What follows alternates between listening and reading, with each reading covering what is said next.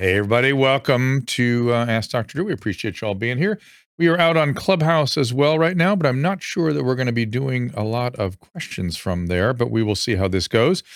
We've all been shocked by Bob Saget's passing, and Susan and I were particularly affected by this. He is somebody that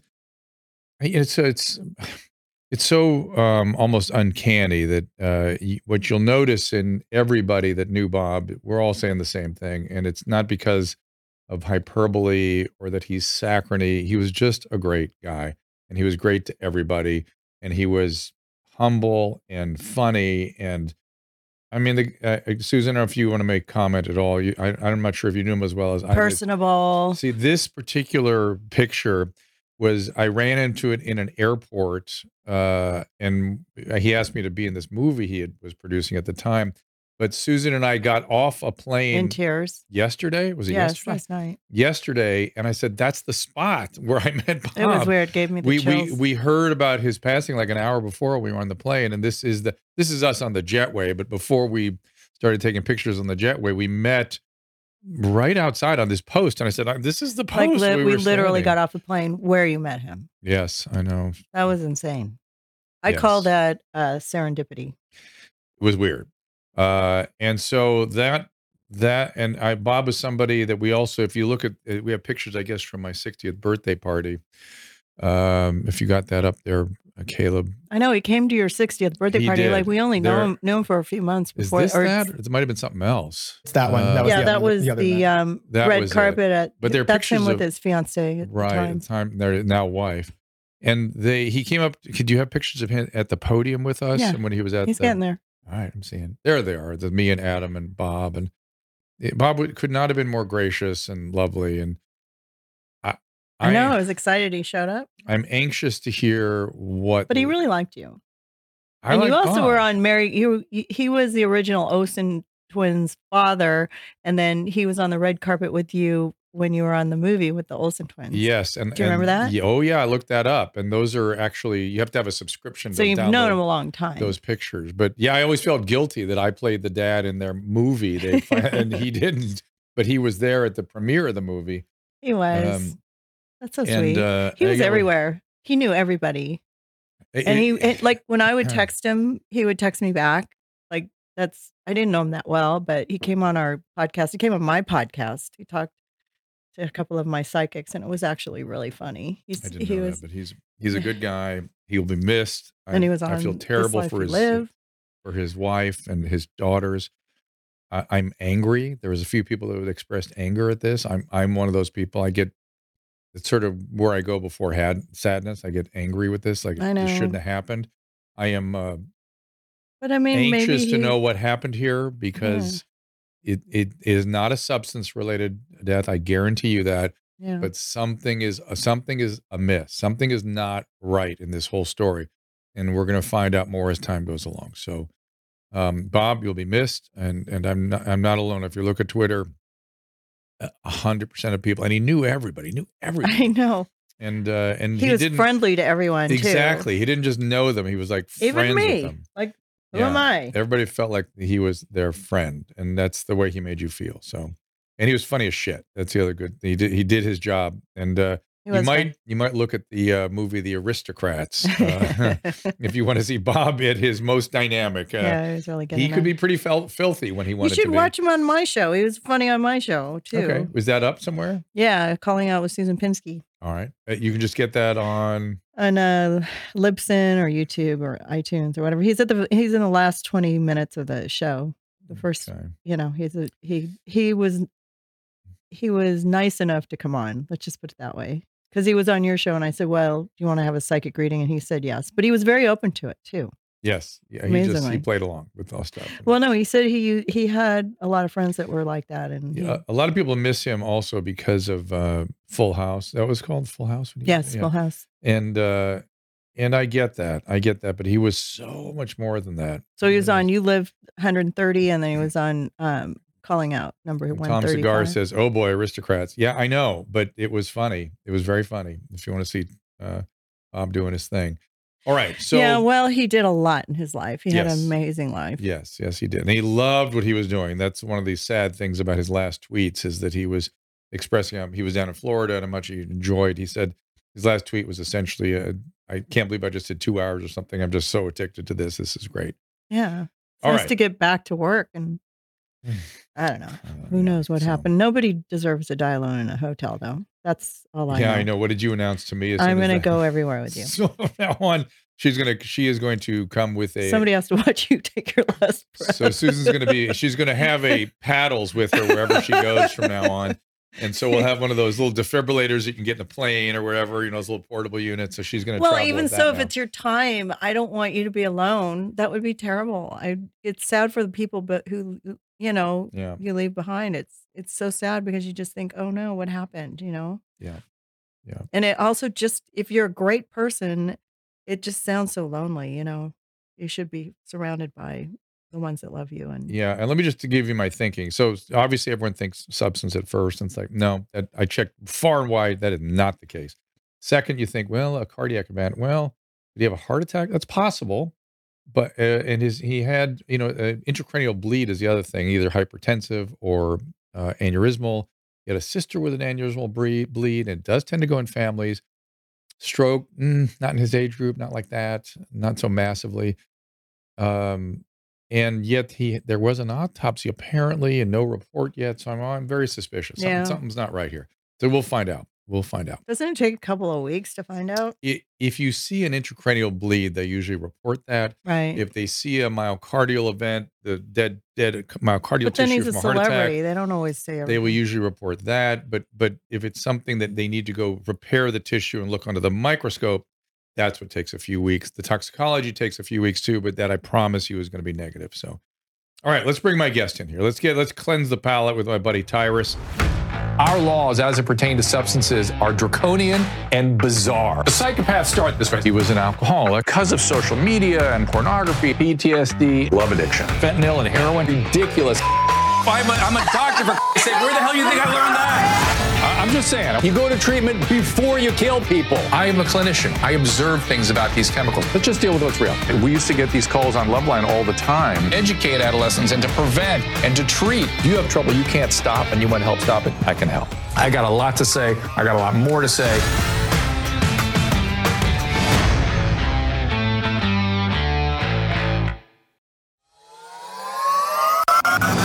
Since the beginning of the pandemic, nearly 1 in 5 Americans has reported consuming an unhealthy amount of alcohol.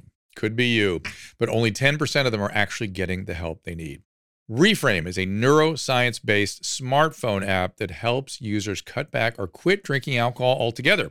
Using evidence-based tools, techniques, and content, Reframe guides users through a personalized program to help them reach their goals. Comprised of daily tasks, a comprehensive toolkit, a community forum, and accountability guides, Reframe is a modern, accessible, and affordable resource that can help anyone looking to reevaluate their relationship with alcohol. Reframe is backed by Harvard University and Emory University Schools of Medicine, and it is ranked the #1 alcohol reduction smartphone app worldwide with over 350,000 downloads. With Reframe, there's no stigma, just science, no labels, just support. To learn more, go to joinreframeapp.com/Dr. Drew. Use the code Dr. Drew for 25% off your first month or your annual subscription. That's at joinreframeapp.com/Dr. Drew. Tyrus, you all know, of course, from this show and from, the Greg Gutfeld show. Most nights, what night are you in there? Usually Mondays and Tuesdays. But with Mondays and Tuesdays now.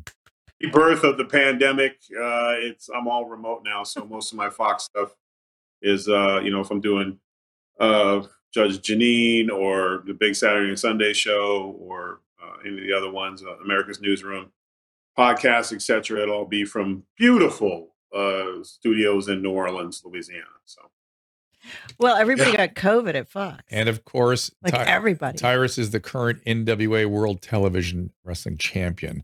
Yeah, you can witness his belt. February 12th, so it's coming up soon. But wow, just where? to this thing.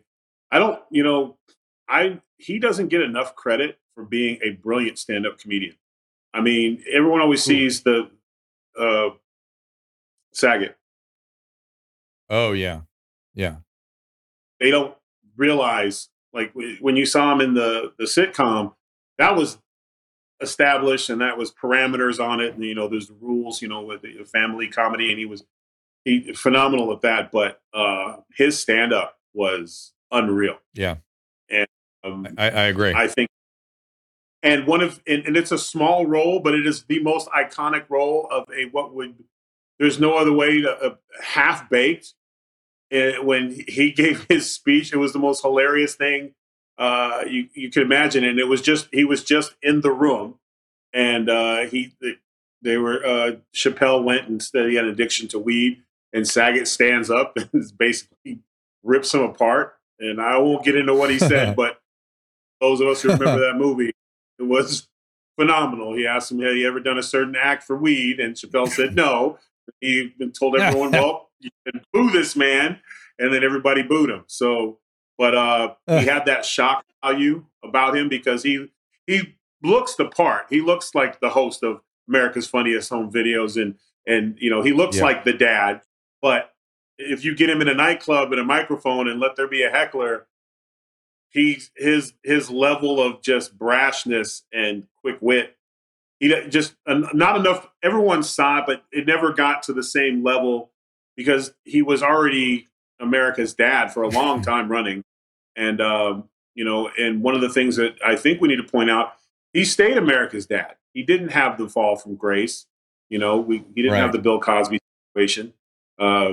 He didn't have some of the dads we had. They had hidden lives and they were miserable people and all this kind of stuff. So I think as a comedian, he's one of the ones I look at for just being able to go out there without a plan and just make magic. So I don't think enough people know about that. So I met him one time briefly. He asked me not to kill him.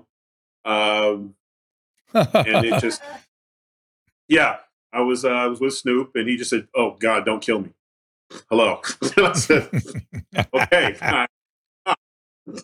And but you understand you're a presence. You understand what would prompt somebody to say that, yes? Forget. You know, I forget.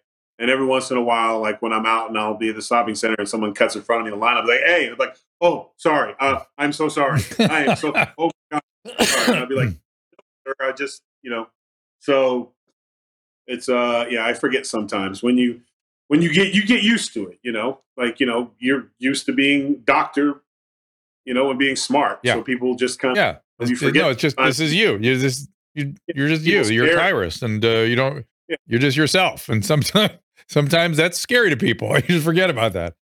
Oh my God, it's so funny. Yes, apologies to the clubhouse. I forgot to hook it up, and so you guys didn't hear Tyrus. Again. It seems to be it's clearly will happen again, yet again, because it seems to be my go-to move is to forget to hook up Clubhouse. So I apologize to you all. Okay, there's the pictures of the birthday party. Yes. That he so graciously showed up at. Yeah. I was excited. Yeah, it was phenomenal. I mean, I did not expect them to do that. So Tyrus, let's talk a little bit. Susan wanted to hear your thoughts. And by the way, I have missed you. I've been to Gutfeld a few times, and I miss you every damn time, and it pisses me off because I always kind of look forward to seeing you, and I get to see your buddy Cap, but I never get to see you. So I'm going to try to time that better in the future.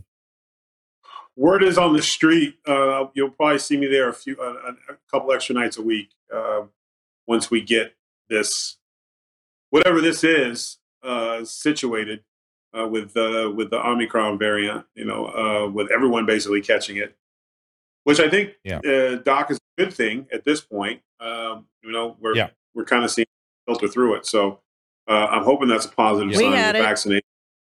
You know, my house had it. Yeah, our whole family had it here. And it's interesting.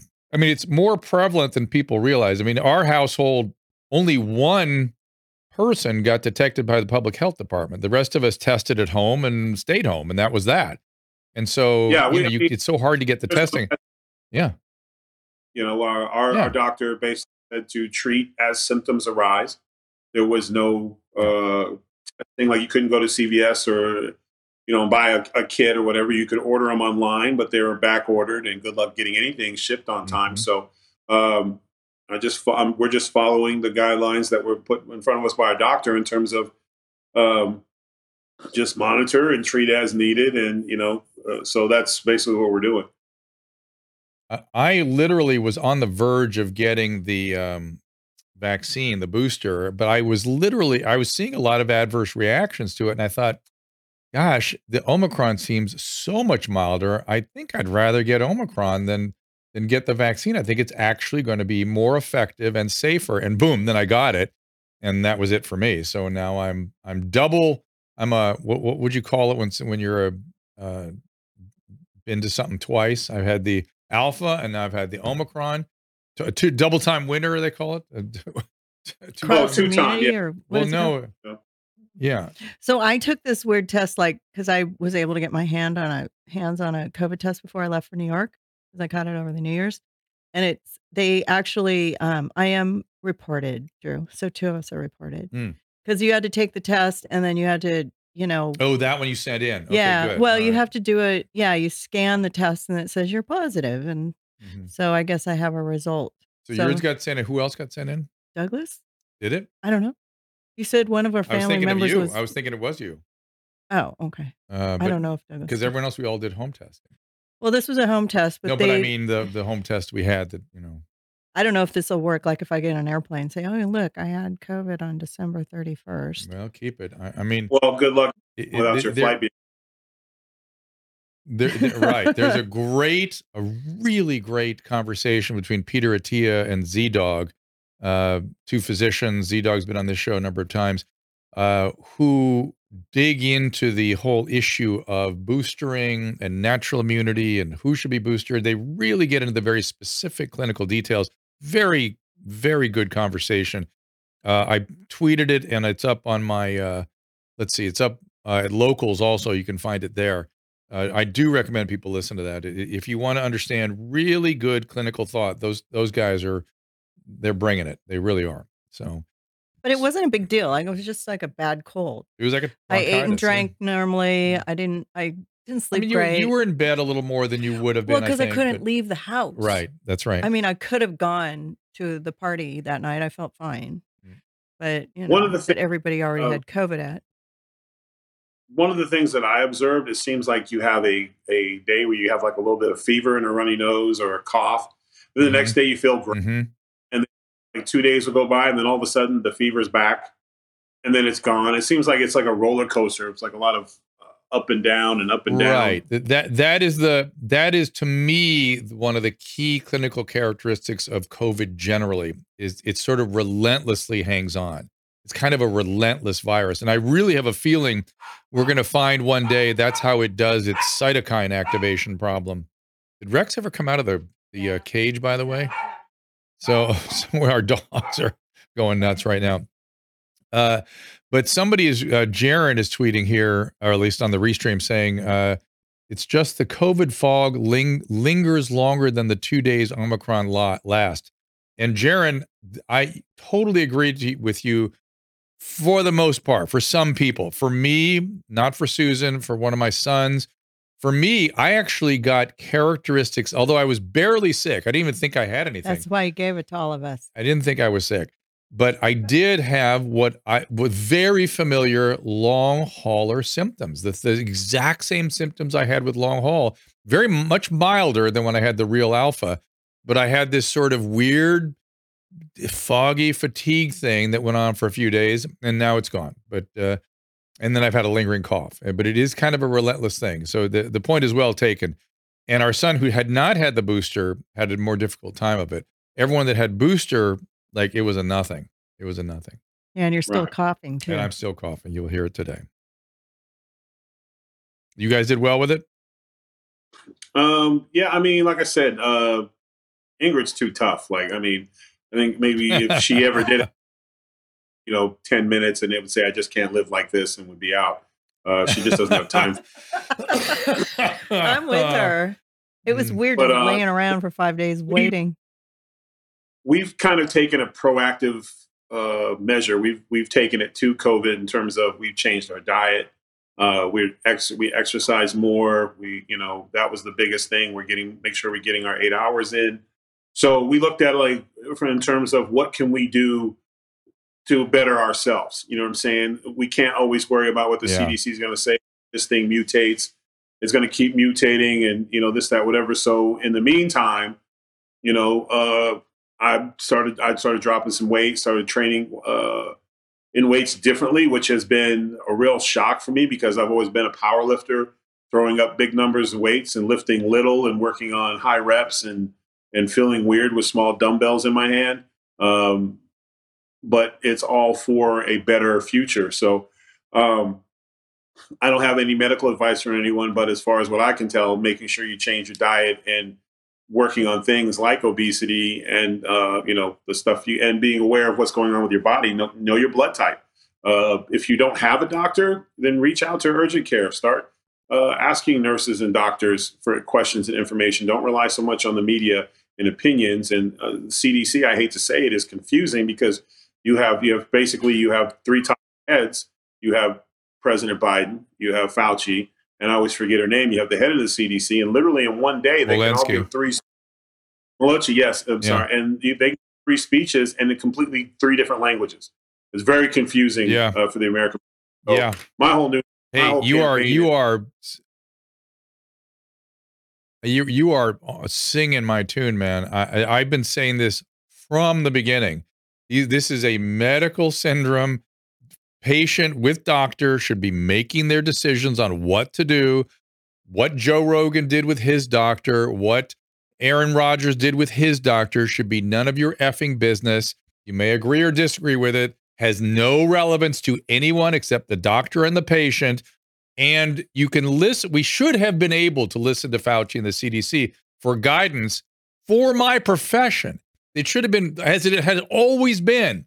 They provide us guidance and we make the decisions for the patients. This got taken away from the practice of medicine. So I'm so delighted to hear you emphasizing bringing it back to the patient and the doctor, and the two of them make a decision, and that's that. And if I could switch and ask you a question here, Doc, because one of the things that I have always admired about you is that through all your fame and stardom, and it is that, you've never been anything but a doctor. You didn't change who you were. You didn't become whatever. If Crest toothpaste wanted you to do a commercial for them, but they changed all their ingredients to pure sugar, but they gave you a check, the good doctor is going to say no. No. And I would not question. Can't do that. Yeah. Doing that. When you see Fauci, I always think of here is a man who was the top of his field for decades. And we never knew who he was. And there was no question that he was the one that everybody looked to. You yourself looked to him as a mentor. Yeah. Yep. Being on TV, I feel like he wasn't able to not become I don't want to say a tool because it's rude, but not a tool in the terms like who he is as a person. Because I don't know him and I'm not going to judge him that way. An instrument. But what I'm saying, an instrument. He became an instrument, and he became caught up in his own facade to where he's now getting in arguments and fights with TV hosts and things like that. And you just would not expect that from a man of his intellect, a man of prestige. Yes. And I just feel like if you were able to give advice, and just in terms of how you separate staying a doctor with that ugly little camera that changes everybody. And can he ever back being the good doctor? I believe he can. I believe he can. He has been somebody I have followed and a source of inspiration since I was a resident. When I was working with AIDS patients, I relied on him heavily. I got involved in radio. We got involved, and it had about HIV and AIDS. He was spot on all the way along until this one, and he got adulterated in some way. And him saying things like an attack on Dr. Fauci, attack on me is an attack on science. Who says stuff like that? That's the craziest thing. Please listen to the Peter Attia Z-Dog conversation where they get into real detail about how crazy this all is and the difference between science and advocacy. He became an advocate rather than a scientist. When he was a scientist, he was advising clinicians what to do. When he became an advocate, he became a speaker for public health dogma. And that was never his role. He should have never done it. And humbly, it feels like, wish we had another name for this, but it's sort of commonly called Trump derangement syndrome. Like people ran away into this other camp and they got messed up. He's one of those people that got messed up by running to a camp rather than just staying the person he's always been. Do you see what I'm talking about? Yeah, I agree. Like I said, I think the attacks on him, I don't always think are fair, but he doesn't help himself. Right. I guess you can put, Well, he's back. So, I think he's back, Tyrus. I noticed you'll see he has changed. Like about a week ago, he changed his tune, so to speak. He really started talking about the guy I've known forever. I literally, there was one day he was doing an interview. I went, oh, I recognize you now. There you are. Please just stay right there. And then I saw another interview. It was more him just stand with the facts, man, and just laying them out there, not taking the position, you can't handle this. He just started just talking transparently the way he always has. And I was shocked. It was really a big change. And when you hear it, you'll see the difference. And I was glad to see it. The other time I saw a shift is when he was in front of Congress and said, yeah, maybe this thing did come from a Wuhan lab. I knew at that moment things were shifting. And I think that shift is mostly complete. So I am hopeful he'll be back. That's my bottom line. Okay. Awesome. Well, that was my question.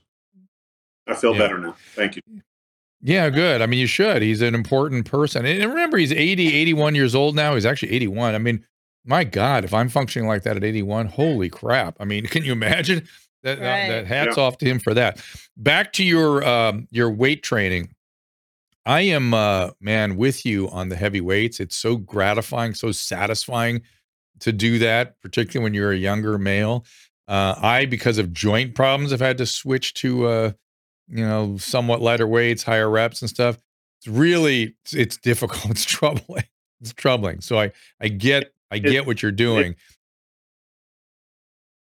Especially when there's like a guy especially when there's a guy who can maybe lift half of what you have, but I can't on a non-warm-up day, and he'll have his little 315 on there for a rep of 5, and he'll be screaming and yelling, and I'll just, the old gorilla is just like, just go over there and just rep it out 10 times. Shut this. That's not what we're here for. Put your 125 and your little bands on. Let's do your 30 reps. Stay focused. It's not about them. You're okay. It's like I have this little Jiminy Crispus, like, don't worry about it. It's like Richard Pryor's crack pipe is like now don't worry. We'll folks stay focused.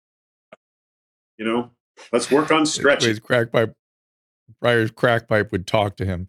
So yes. So I still do think, though, you ought to go in there and just rep it out here and there to kind of satisfy that. You know what I mean? You got to do it once in a while. Just kind of get that. When I deadlift, I'll throw some stuff there on you there. Go. But I'm like, there you go. There you go. I'm keeping my metabolism up and cut out all gluten, starches, sugar. I'm fighting her on that one. I've not been a great patient on that one, but we're all figuring it out. And, but she, look at what she's done. I mean, not only she has transformed her body, she's jacked now. She's actually walking around the house with the guns showing all the time. And I'm like, whoa, you have to cover those up. What's going on? So, because she's doing the rink routine and it's like just movements and that, I'm trying to figure it out. I'm not ready to be on camera yet because I don't feel like falling on my face trying to keep up with what she makes look so easy. But, but it has translated. And my advice is all Americans, you want to beat COVID, put down the bowl of ice cream, get off the couch and go for a walk. Like start being a better you. I am this. Huge advocate for no starch, no grain, no sugar. It has transformed my. Yeah, but you got COVID twice. Yeah, but it's transformed my physiology and stuff. God only, who knows what would have happened. Twice. Yeah. True that. Yeah, I'm for some people that the insulin is a major story.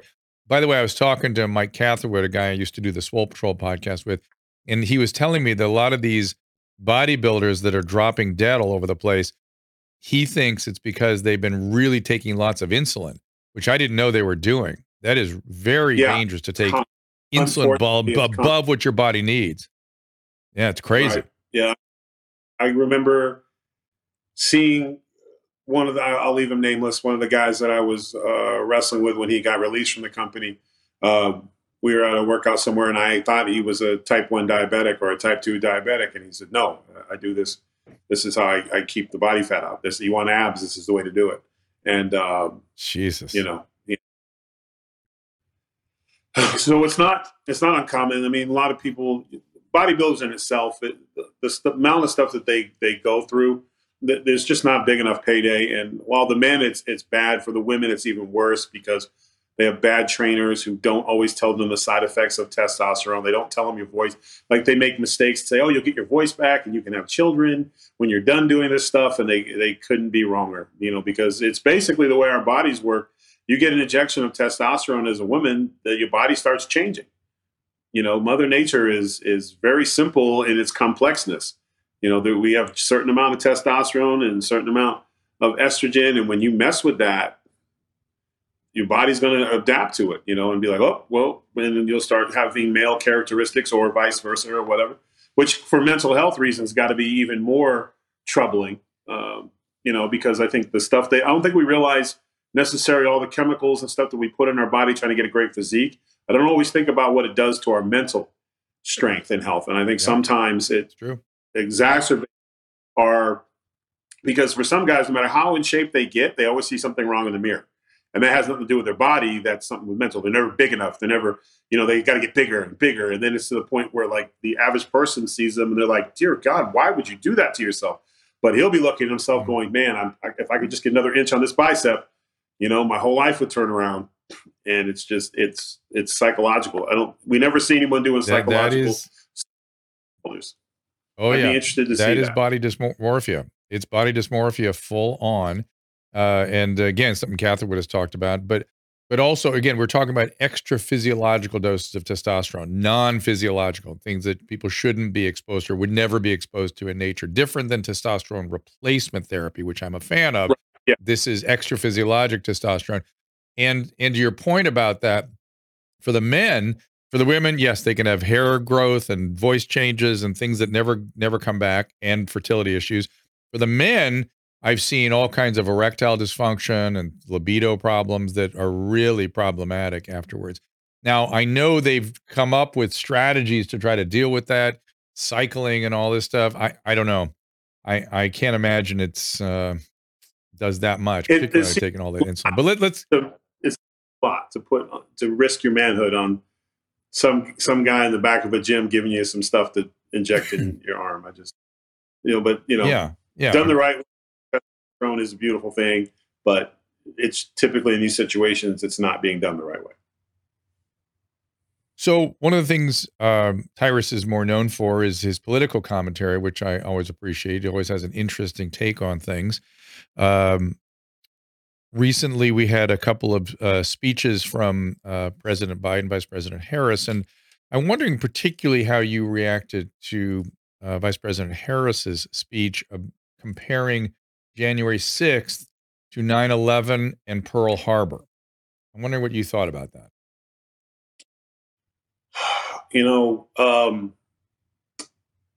Thousands of people lost their lives and the nation was changed forever in those two events. And those two events in themselves were very, very different. And nothing, you can't compare. I hate when everyone compares anything. But January 6th is, I would call it an ugly event where, Capitol Police and the rioters or terrorists, whatever you want to call them, that did what they did in those days were the victims. But it was significantly smaller than what we saw in our neighborhoods across this country. I always find it funny whenever anything happens to a government official. It is it's an outrage, and the country should be shocked, and we should spend millions of taxpayer dollars finding out who did it, even when we have all the people in custody already. But yet when a store, a mom and pop shop is burnt down and the husband's head's been beaten in with a brick, or a man steps out to stop people and is shot in the street, and we still don't have answers for that, or we have complete communities completely destroyed.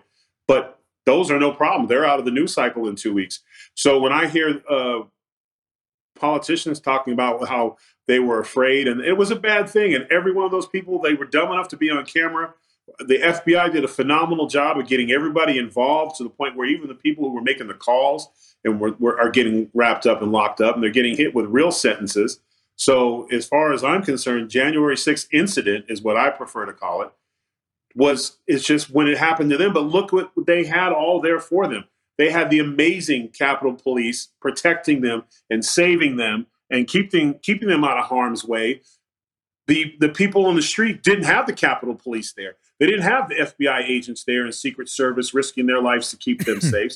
Let's not one. The senators, although they were scared, they weren't physically attacked and hurt. Whereas store owners in this country who literally are getting dragged out, their entire life taken before them, and then once it's over, you maybe get an interview.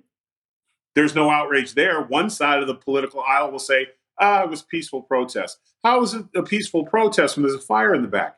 It's just whenever something happens to politicians and it's a good narrative for them, the January 6th thing is going to be used to death for the Democratic Party because they think that's their key of turning around midterms and securing the 2024 election, which to me is just ridiculous. What would fix all that is deeds, getting things done, not being in this weird, woke, progressive fantasy land of policies that make zero sense. You're so focused on Build Back America, even best case scenario with those things, you won't see the potholes fixed in your road in 10 years. We have things in this country we need fixed now. You need to fix the border now. You need to deal with inflation now. You need to figure out a way of getting people back to work because you have made it a business not to work. The dynamic in this country has changed, and some of it's good in terms of the workers have more say, but now we're just seeing small business owners and companies just be fleeced to where they got to pay ridiculous amounts of wages for work that doesn't honestly earn that. You shouldn't be paid $21 an hour to work at McDonald's. I'm sorry, I worked at Arby's. I worked at McDonald's. The whole point of those jobs is you bust your butt and you move up to other stuff. They're not permanent. You shouldn't, this whole idea of this ninth place theory where every job is the job you should have for life is shocking. So when Harris says things like this, it only hurts her. Americans are like, yeah, what happened on that hill should not have happened. And you know what? Thank God that there was the Capitol Police there. And thank you that they had all this protection that the elite have that regular Americans don't have, because if that same group decided to rush, let's say, I don't know, the Staples Center, what would have happened? The workers, the concessions, the fans in there, done. If they decided they're going to go get the Lakers because the Lakers can't win a game and there was no security there, what would happen? We'd all be like, oh my God, or even worse, a church. They decided to pick out a church and drag everybody out because they believe something different than them. There's no protection there. So I maybe this is insensitive, but I feel for them, for those who were scared and afraid and it went through that, and they shouldn't have had to go through that, but it was handled rather well. And I think it's a disservice to the men and women of the FBI and the CIA and the Capitol Police and the local police that did a great job apprehending everyone. And let's not forget Americans in their communities. It was people on Facebook going, I know that guy. I'm friends with phone. So America came together, and literally every one of them, the shamanad who went and painted his face up and got the nice thing, he's looking at so much jail now, he will never even look twice at a political building and think, yeah, I want to go in there. So I just don't see the argument. It has nothing to do whether you're red or blue or whatever your affiliation is. It's being beat to death because they think it's a political narrative, and they're still turning their backs on Americans who don't have the Capitol Police to rescue them when people come in. Even in California, Beverly Hills. I mean, we're now seeing Facebook teams of 80 run in to smash a building, spray bear spray in security guards' eyes, beat them with sticks and clubs. A friend of mine, I couldn't even believe when I heard this. His friend was getting gas and he was shot, and luckily it grazed off the top of his head, and his wife was beaten to death by a mob for no other reason than they were just in the way, because there's no police to come in LA right now. The time it takes for them to get out and to call, the criminal has time to be gone and then come back with his friends and videotape the investigation. And if they arrest him, he's out before they can even have the press conference. So I'm sorry if this is a long, drawn out. I don't care so much about what president or the vice has to say about January 6th, because that's been dealt with and dealt with at a high level. And I'm satisfied as an American citizen that that group won't try that again. But the other groups who are doing these horrible things on the streets have been empowered.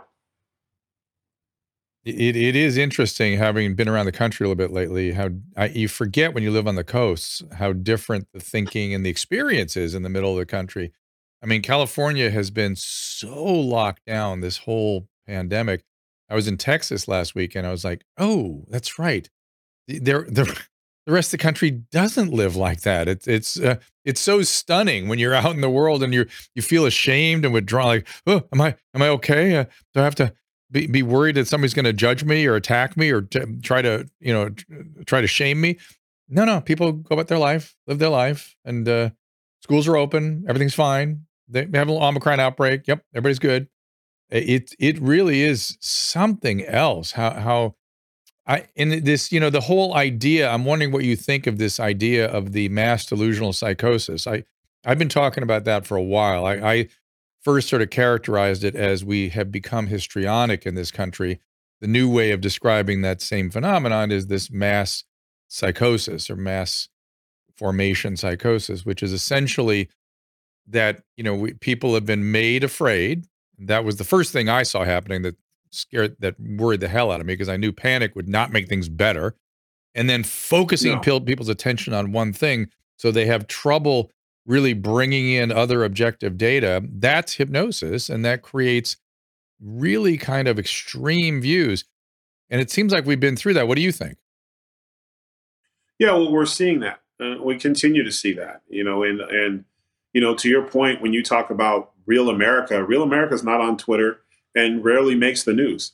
It's the extreme of that they do, or the messaging. And when you see them saying, you'll have one network that's running the death toll from COVID every day, and how many people are infected, and it's in all different colors, and it's the end of the world as we know it. And then when you actually sit down and look at the statistics of stuff, it's like cancer is still the undefeated champ, and we're still looking at the cold and the flu and the percentages. But it was when you create, and we see this happen, attempted a lot. It gets attempted a lot in politics, is they make the monster out of hot air because you can control it.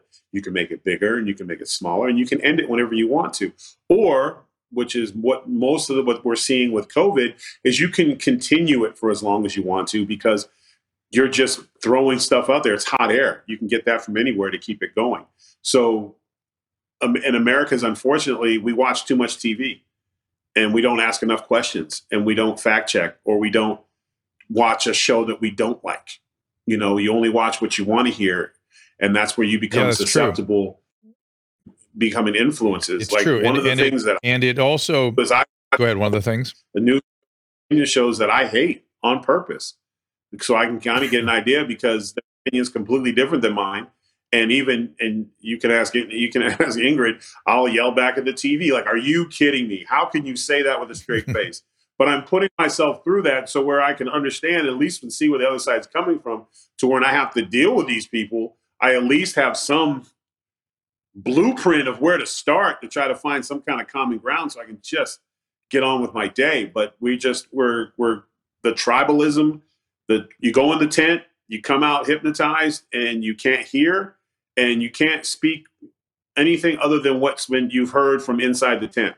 So it makes it very difficult conversations in this country when everyone's dealing with absolute truths as true it is to them, opposed to saying, "Wow, I didn't know that. Here's what my side's saying. What do you think?" We're not seeing that anymore. And it gets to the point even to where when someone disagrees with you, it's to the point where it can get physical, or you'll never speak to them again, because, can no, like, I'm a Republican, therefore no Republican can do wrong. I'm like, "Are you crazy? Have you seen Ted Cruz?" Just to name one, Democrats got a few on their side. Like, every time AOC speaks, nothing but bad happens. But who gets the microphone? She's in charge of a small town. Her voting rights is for a small place in New York. That's it. Why are we hearing her on everything under the sun? It's like whenever these congressmen and senators get on TV, the first thing I said is, you're not doing your job. If you got time to do interviews every night on every news network, who's doing your job? You know, or you're traveling everywhere and you're on vacation. President, maybe, although a president never really gets a vacation, I don't think for 1 minute that if China calls, they're like, will you tell them I'm in the pool? Now's not a good time. I'm sure the president's working, but just the optics. Americans haven't had vacations in 2 years. So maybe the politicians can wait, you know, and at least. Yeah. Do you ever worry? Would be better. Let me ask this. You always, I can't characterize you. I always consider you sort of a moderate, and you always have a very unique, specific, clear point of view. Do you ever worry that being on Fox News, you're going to get painted with the brush of one of the tents? You know, since there are sort of 2 tents out there, or maybe 3 tents. Do you worry about that? I mean, they try, but I'm too big for one paint color. It's just not happening. And I will. Here's the thing about being in the tent. You can only stay in the tent if you read the scripture of the tent. You don't come in the tent and start talking your own ideas. You get banished. So I will be in the tent for a little while. Maybe, I'll get as far as, you know, hors d'oeuvres, maybe a slight beverage. And then they'll ask me a question and I'll say, I don't really like that. They'll be like, excuse me? Yeah, that's dumb. I wouldn't do that. That's stupid. Well, why? What? No, you don't understand. Are you one of them? Are you in disguise? No, I'm just the dude who says I don't like the paying taxes on thumbtacks. I just think it's stupid. And they'll say, get out of the tent. And what I like about Tyrus is that no, first you before you get out of the tent, you do something else. You stand up, and that pretty much takes care of everything. Yeah, and just the short tenure, I'm out of here. But it comes from it came from being someone who didn't, and there's no way saying I didn't give a damn about politics when I was poor and struggling and chasing football, and I didn't care about any of that stuff. I had to deal with real life stuff and keep my lights on, and even as big as I am, believe it or not, miss meal cramps or trying to decide, do I want to go out with my friends this weekend and pretend like I'm successful, or actually pay my bills and not have my lights out this weekend? I didn't always make the right decision. You know, so that is my background. Whenever I look at stuff, it always comes from that lights on, lights off mentality. And I think more, and I'm not alone, there's more people like that. But when you're dealing with, here's a perfect example. Fox News gave me a job with no journalistic education because they liked what I say. They thought it was different and they took a chance on me. Interesting. No one thought it would turn out this way. CNN wouldn't have gave me a job. No way. MSNBC? No way. Fox News, Greg Gutfeld. It was a late night show that was kind of okay. It was like he was taking a chance, jumping from Red Eye to Gutfeld. And it was on a Saturday night. So the bosses don't watch TV on Saturday nights.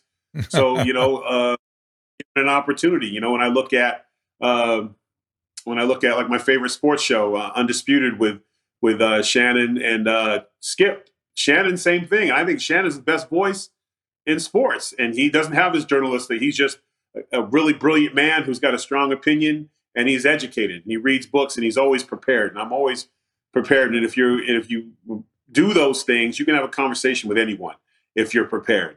Yeah. And so that has kind of gave me a more like, I'm going to be myself. I had to learn this lesson. This is why the WWE was so great for me, because I wasn't always this way. There was a time when I would have done anything just to be on TV, just to get my spot. When Vince and them decided to change my character to the Funkasaurus or whatever. And at first I was dead against it, but then I was like, I'm going to do it because I'm not going to lose my spot on TV. Even though I thought it was long-term to be great for my career. But I turned it around. But and that wasn't a bad thing, is that in my maturity and my time in the WWE, I learned from going from just being a pleaser to really focusing on pleasing myself. And if it's not good for me, then maybe this place isn't good for me. If I don't think it's good, and I'm not talking about, I want you to lose tonight. I don't want to lose because I'm a tough guy. That's not the issue, is when you're asked to do things in any job and you do it because you don't want to, and being able to start going, you know what, I'm just going to be myself. And the irony was that that's all the WWE ever wanted me to be, was myself, but I didn't know who I was. So I had to, they gave me the tools that has grown into my career. Well, I also like that Greg, I don't know how this started, but Greg really appreciates you, all of you, and what you have to say and your thinking. And he always wants to hear your point of view because it is often unique. But I have to take a quick break before we go on. You can stay a little while, can't you? Like 10, 15 minutes? Yes? Yep. Okay. So we'll take Signal's a quick break great. and I'll let you say what, Ted? I said the signal's great. I should have said it out loud. Damn it! But yeah, we're doing good today. That's right. That's right. It was great until we started to stepping on each other. All right, we'll take a little break. Be right back after a bit of business. Let's talk about our friends at Hydralyte. I can't say enough about Hydralyte. You hear me talk about them all the time. It gets me through workouts and medical procedures and colonoscopies and COVID. It absolutely contributed to my recovery from COVID. Hydration is key to feeling healthy, and there's never been a time when that could be more important. We're in the height of cold flu season. Every headache has got you testing for COVID. Staying hydrated can keep the questionable symptoms at bay, and there's nothing better than Hydralyte to get it done. Taking their hydration formula one step further, now there is Hydralyte Plus Immunity. It starts with their fast-absorbing electrolytes and adds a host of great ingredients. Plus, each single-serve, easy-pour drink mix contains 1,000 milligrams of vitamin C and 300 milligrams of elderberry extract. Hydralyte Plus Immunity comes in convenient, easy-pour powder sticks that rapidly dissolve in water to make a great-tasting drink that has a 75% less sugar than your typical sports drink. It uses all-natural flavors. It's gluten-free, dairy-free, caffeine-free, non-GMO, and even vegan. Hydralyte Plus Immunity is also now available in ready-to-drink bottles at the Walmart next to the pharmacy, or as always, you can find it by visiting Hydralyte.com/Dr. Drew. That is HYDRALYTE.com/Dr. Drew. And be sure to use that code Dr. Drew 25 at checkout for a special discount. And we are back. Sorry about this. We're going to send Tyrus a blue mic. Oh, good. Fantastic. Yeah. I mean, the guy, even though they're not sponsoring us this month, this will be the last time you'll see it for a couple months. They're taking a little break, but they will send you, Tyrus, a blue mic. Excellent. Tyrus, I just need your address. All right, also, so excellent. it looks like Tyrus's video, it froze right when we went into the break. So I texted him. He's oh just my has God, to that's refresh too his screen. funny. Right after he said it was a great too connection. funny that as soon as he talks about how great the connection is, it shits on when us. I get to surprise him with a blue mic. Oh my So God. also we have the bobblehead, which I'm going to go get in a second. It's in my suitcase. It's available There at it is. drdrew.com/shop. So if you want to go over there and get your Dr. Drew Susan limited is edition. Very, very proud of her bobblehead, and thank you to Alana for that. And Harley Spears had a really interesting tweet with it today with a brain. Oh, really? that was Oh, yeah. really- We have a contest. So Very funny. take a picture of your or do something on social media with your bobblehead that you might think is funny. Yeah. And put hashtag where is Dr. Drew Yep. in the thing. And then also make sure we're tagged wherever you do it so we can see it on Instagram. Yep. Fair enough. We're getting Tyrus back because I have something I really Oh, wanted and to do talk I get to to tell them him what they win? about. Another bobblehead. Yeah, but an autographed one. A So signed bobblehead. I think it's hysterical. it'll be worth It's like, another you can $5. Get the bobblehead and figure out, put it in Elf on the Shelf style bobblehead, and you will win another bobblehead. It's fantastic. Oh, So- don't be a dick. I just think it's funny. Drew doesn't this realize season- like Good idea. it because he can sign his name all the time, so he doesn't realize how special that is to a lot of people is to actually get it. There are Right. very You can few signed sell it for a little bobbleheads. bit more on eBay. Right, go on eBay. But yeah, exactly. by the way, 'Cause- Caleb, for those of you that are for your mom's house fans and Dr. Drew After Dark, Susan Pinsky has a couple of appearances coming up that are somewhere between disturbing and mind-blowing. So I recommend in about 2 weeks, 3 weeks, 2 Oh, this weeks. is a good one. 3 weeks. Harley Sears. Can you pull Harley up? Sears. What did I say? Can Did I- you pull up his Instagram, Caleb, while we wait for Tyrus? I was just thinking, Harley it's, Sears. what is it? Somewhere between disturbing and profound. What did you just say, Drew? That sounds No, like between disturbing and mind-blowing. mind blowing. It- That seems it like is- that should it be the is- tagline of the whole show. It's Harley.Sears. Yeah, your mom's house generally is sort of teetering between disturbing and mind-blowing, and so is Dr. After Dark, along with everything over there. But as Loveline used to be, and I call it COVID brain. and other things I've been involved with, the more uncomfortable they can make me, the more they consider they have succeeded. And no one can get us there faster than Susan Pinsky. So there you go. I'm sending it to Caleb, the picture of send it to me. Bobblehead. Yeah, I just sent it via Instagram. So for March, who says Fridays are my favorite with Dr. Jeff Dark. I appreciate that for March. But like I said, look forward to Susan Pinsky just really destroying the whole thing. So and we'll see where it goes. And then she does another one after that. I know. On the heels it was of a fun weekend. We had a good time. We coughed our way through the whole thing. Yeah, I had this terrible, ridiculous I know. What is up with that cough? You're a doctor. John Peterson, I had COVID Alpha, and then I had the vaccine, and then I got Omega, or Omicron, rather. And so there you go. I've had lots and lots of COVID in the last year. I'm making a I've got my Harley Sears submission up. He's the first one. So somebody else had a great one too. We saw it. Heather fakes it. Fakes it. She didn't even know about the contest, but she already made a picture. It was pretty funny. Really funny. Yeah, go over to Heather_fakes_it. Yeah. Wait, it's Heather_fakes_it. Yeah, Heather fakes it. Yeah, she was. How we doing with my buddy Tyrus? It was actually a bobblehead in RPC's colon. Yes. He knew he was supposed to come back for this segment on today's show. Is he not? Susan, you want to text? It's so odd that I texted him. It's so wait. There he is. Supposed to come on today. There he is. Yeah, I didn't know because he was worried that he was thinking I was having him come back for some other show. Yeah, he probably had to log out, log there in. He is. Yes. His kids probably jumped on the Wi-Fi.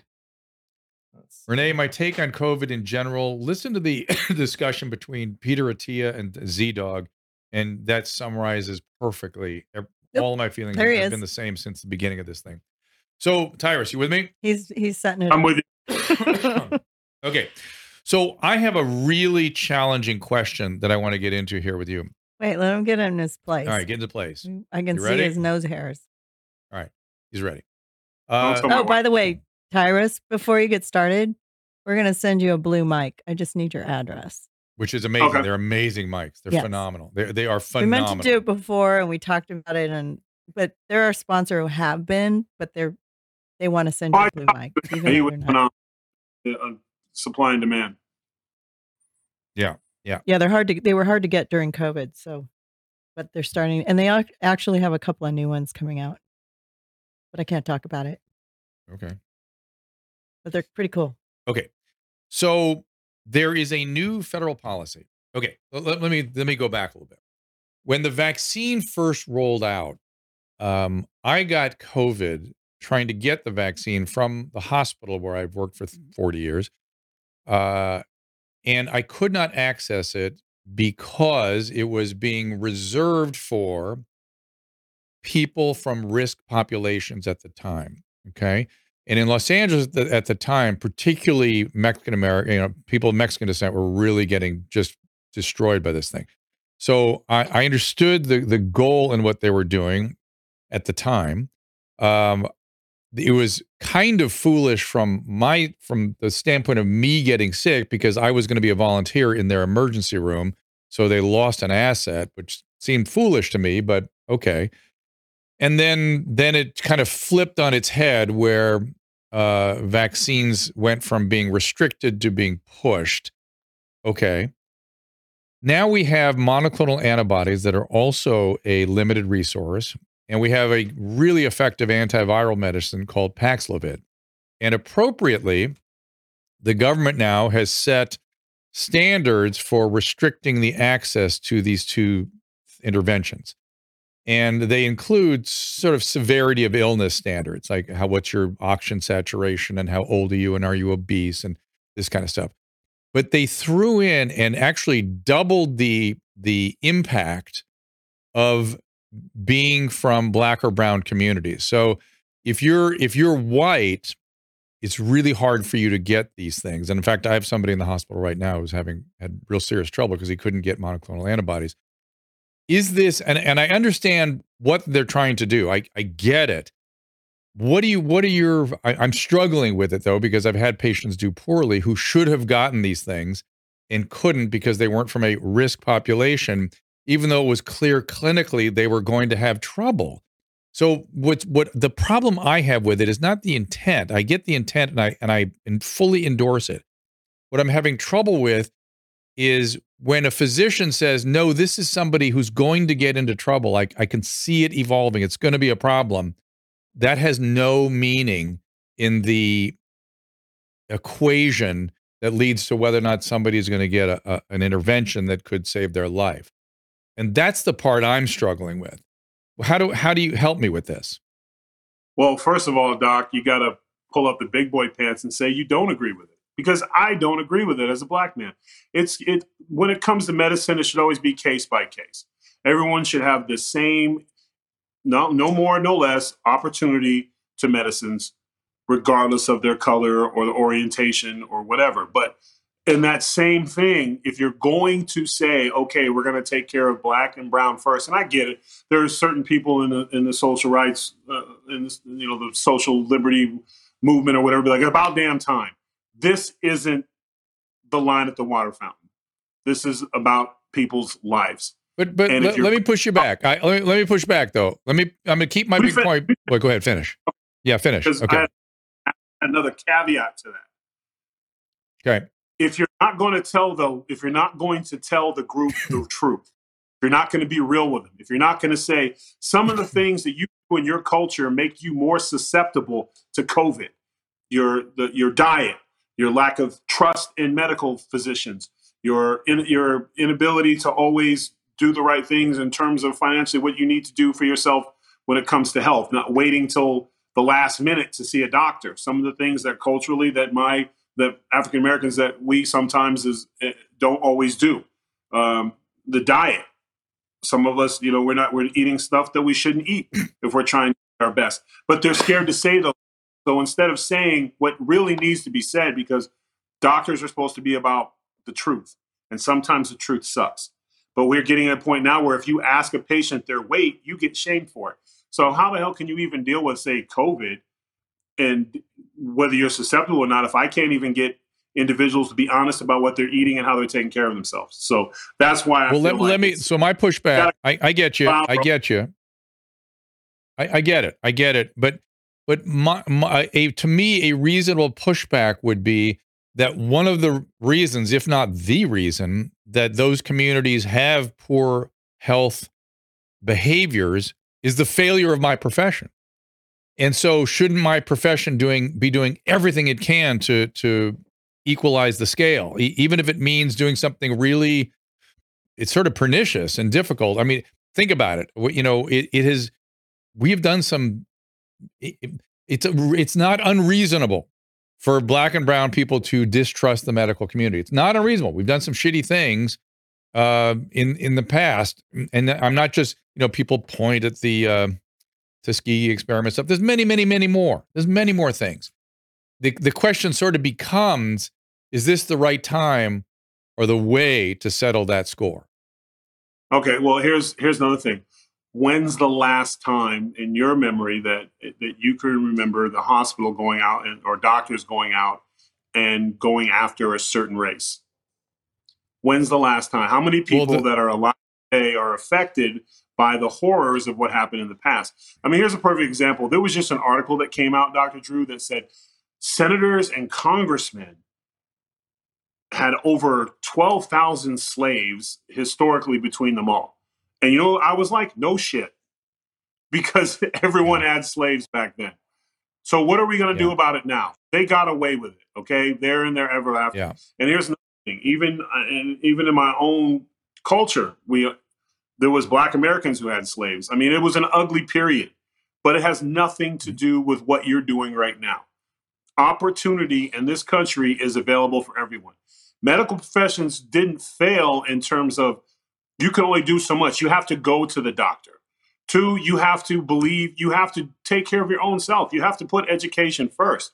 Mainstream media, you can blame a lot of it, but when you ask kids what they want to be when they grow up, and they all pick the most unrealistic fields because that's all they're seeing is a Sprite commercial saying that you can sing and dance and dunk a basketball or catch a basketball or be an action movie, less than 0.01% of the country ever attains those type of things.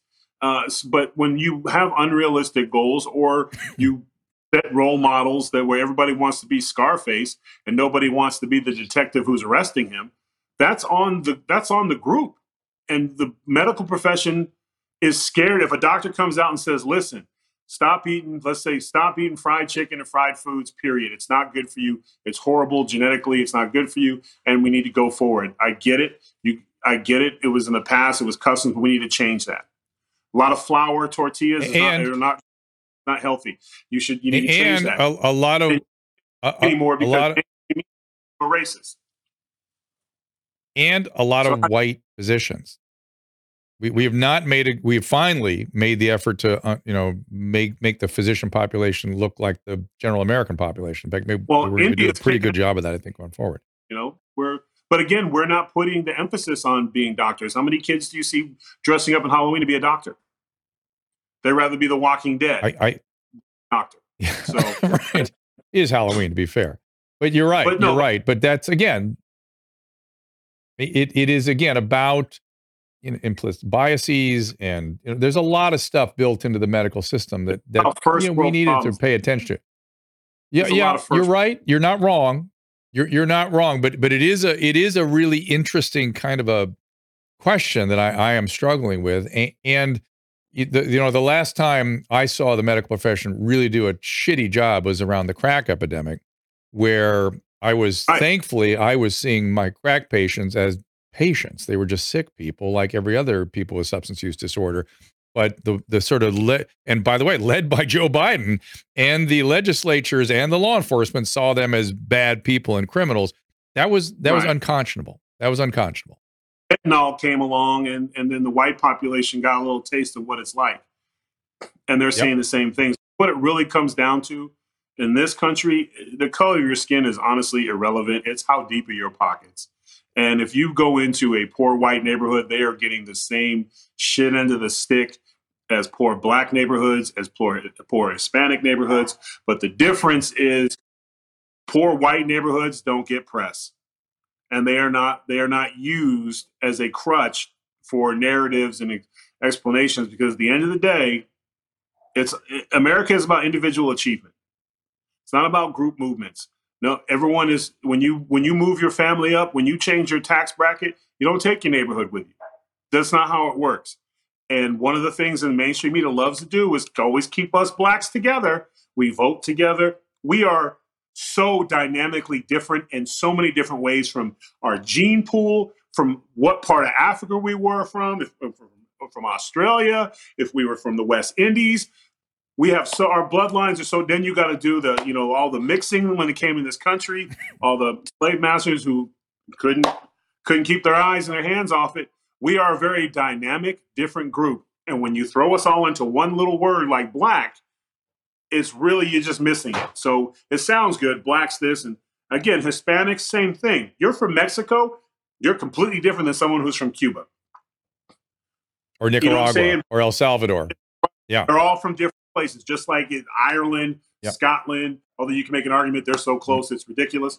But the point is that we have all these differences, and we love to just kind of bunch them in together. When it comes down to, here's the bottom line. You want to fight COVID, you want to deal with things, stop eating bad food, and stop. But it's not even just that. It's so much easier to give somebody $500 a week in. It's not even welfare stamps. When I was a kid, was like you had to pay with the welfare stamp, so nobody wanted to do that. It was almost like an incentive to get your situation going. Some situations can't be helped, and that's why those programs are in place. But for a lot of us, it's a good kick in the ass. Oh, it's a fashionable credit card that you literally can go through a drive-through and get food. So there is literally no outside influence to improve. It's like good enough, and it's in poor white neighborhoods, poor black. Then there's no difference. They're treated the exact same. They do the exact same crimes, trying to get it, taking penitentiary chances with little education. You always end up, it's the same situation. And then what do? You don't fix the neighborhoods, you lock their asses up. And then now you're dealing with situations where a guy who's buying drugs is in the jail just as long as somebody who murdered his girlfriend. And that is the real problem. It has to do with the way that our government officials, when they get in, they take care of their own and they have no concern for the lower class. And that, unfortunately, Doc, there is no prescription for that. And there's nothing that you can do about it. And you're handcuffed because when you do speak out, they try to ruin you. And you know it better than anyone else. And so would you say that class is really the conversation we need to have? Class distinctions, income disparity. The only color that matters in this country is green, baby. That's the only thing that matters. How much green you got, how much crypto you got, how much gold you got, how much land you own. That is how you get treated with dignity and respect. And if you got a cough, you'll have 8 doctors and a priest at your house to get it out because you can afford it. And if you don't have the means, you're just in the way. And that's as real as it gets. And I know it firsthand. You know, I grew up in exactly that situation. I mean, it's just, and I saw it firsthand. And one of the things that inspired me to fight all the time is because I just didn't like it. I really didn't like not being able to have things and not being able to take care of my family and not being able to, if I want a nice hat and I can't buy it because I ain't got no damn money, or I couldn't play on the football team because my mother couldn't afford the price of all the pads and stuff. So I had to wait till I got to high school. But, you know, the one thing that I think that was different in my generation is that most of us had that hunger and that accountability and that want for more. And we're seeing, because we didn't have so many golden tickets not to do anything. It was like you had 2 choices or 3 choices. You join the military, you go to school, or you end up in the penitentiary. Those are the choices. You're going to end up one or the other, you know, and everyone was really trying to avoid the penitentiary one. But nowadays they're like, well, I don't do anything. I have my own YouTube page. I'm like, say what? You know, it's just, we're just going through a different, a tough time of first world problems where everyone is so safe and so fat, literally. You know, Bill Maher got into all that trouble for telling the truth. He just showed pictures of America over the decades. And, you know, we're eating the wrong foods. We're watching too much TV. We're relying too much on the government for help. And then we want to go, but the doctors aren't doing anything for us. And the doctor asked me to step on a scale. He can't do that. Well, how's he supposed to tell you to treat you if he can't check your blood and see how much you weigh and all that other kind of stuff? Yeah, it only sucks if you're not doing what you're supposed to be doing, but we're not allowed to hold people accountable anymore. So as a doctor, it's going to be tough right now because we're going through this kind of revolution right now of what we have. One group that's like, nope, we work hard. We're Americans. We kick ass and take names. And we have the other group was like, nope, let's just invent problems. We're all good. We're all the same. We all share. And, you know, and if you don't like us, we'll just get rid of you socially. So it's a weird battle right now because it's just the identity of this country. Are we going to be a bunch of gamers or are we going to roll our sleeves up and get back to work? And it's tough. I don't know what side's winning because the only side that gets pressed is the progressive side. And I don't think they're really that big of a number, but the illusion is. I think there's more Americans who are ready to get back to work and do their thing than there are, and less people that are worried about the doctors being racist, more opposed to the insurance company raising rates or the cost of insulin, which was sold to the American government for $1, is literally $410 on a good day to $600 for one vial. How these type 1 diabetics are, and then now we have this explosion of type 2 diabetics, which is correctable, which you shouldn't do. And the type 1 diabetics who can't change it are literally running out of supplies because we are getting to the point where it's now, oh, you have type 2 diabetes. Don't worry, we're going to give you all this insulin. You're going to be fine. Instead of like, you need to get on a diet. This isn't right. There are real people with real insulin problems, and you aren't one of them. And all you got to do is start taking care of yourself. But we don't do that anymore in this country. So I don't know, Doc. It's a tough revolution, and it's going to be interesting to see how things turn out.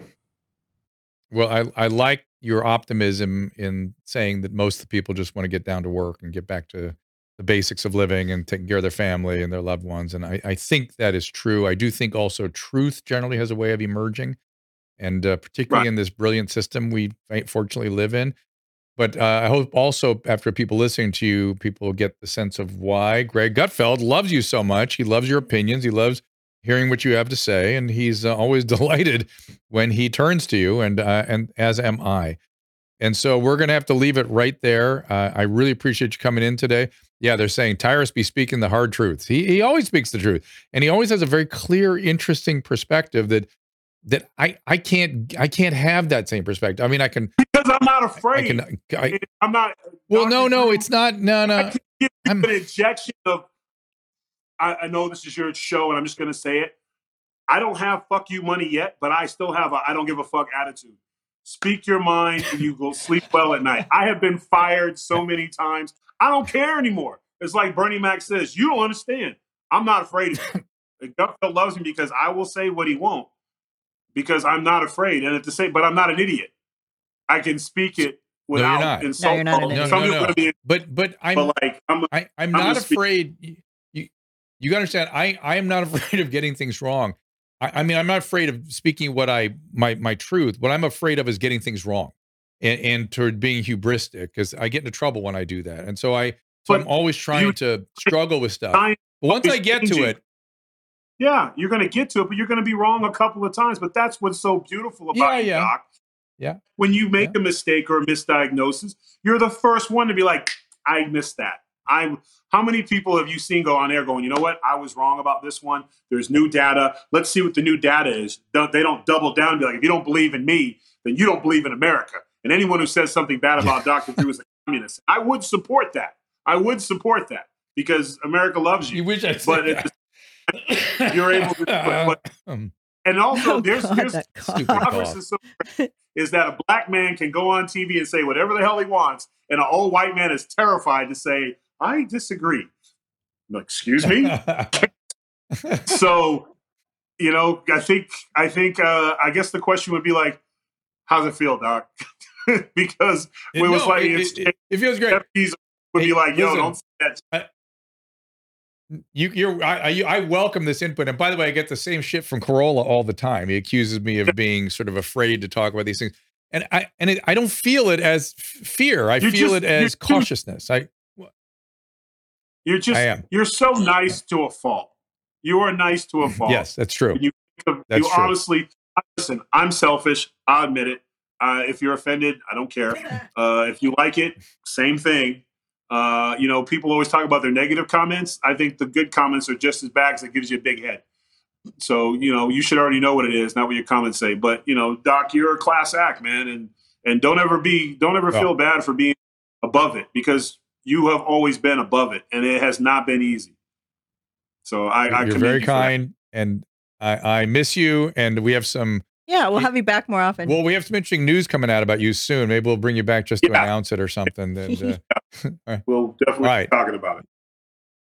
All right, we'll do that. And I really appreciate when you spend your time with us. And it always helps me. And I hope it helps my listeners as well to get a dose of Tyrus. So yeah, I'm going to also send me your address. I want to send you that mic. Get you that mic. Get your address.